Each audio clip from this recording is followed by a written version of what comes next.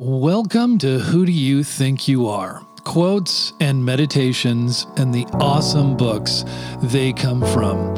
If you love big ideas, if you love getting inspired, if you love books, and if you feel optimistic about your ability to change yourself even just a little bit day by day, you have come to the right place. Because every day we are trying to live our best life and discover our best, biggest self here. And it's the inner work that creates the outer impact. Here is your quote for today.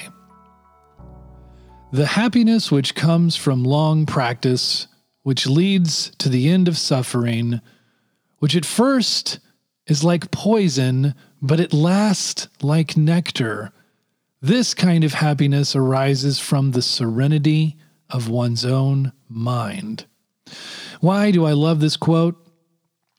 Well, while we're tackling one buried treasure after another, here is more ancient wisdom. For as much disdain as we have for the past has a lot to tell us. It's like on a surface level, we realize there were great thinkers, but another part of our brain tells us that we are collectively superior. We're bigger. We have electricity and planes and the combustible engine. We have bombs. We can talk with people across the globe in real time at any time. But this has nothing to do with our wisdom, our knowledge, our self-knowledge, or our ability to morally reason. This quote, therefore, does have much to tell us. The Bhagavad Gita by Krishna Vyasa aspires to offer not just a story, but a total account of culture. As it says, whatever is found here may well be found elsewhere, but what is not here is nowhere.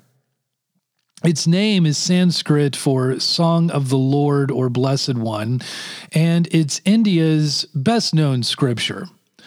Gandhi used it as his spiritual guidebook. It is a 700-verse Hindu scripture that is part of the epic Mahabharata, chapters 23 through 40 of the Bhishma Parva. This setting is a battlefield that has been interpreted as an allegory for the ethical and moral struggles of human life. And in terms of overall transformative books of all time, how could we not have this in Who Do You Think You Are, the podcast or the book? And here is your question for meditation. As you meditate and grow in mindfulness, in what ways do you find it easy and natural and sustainable?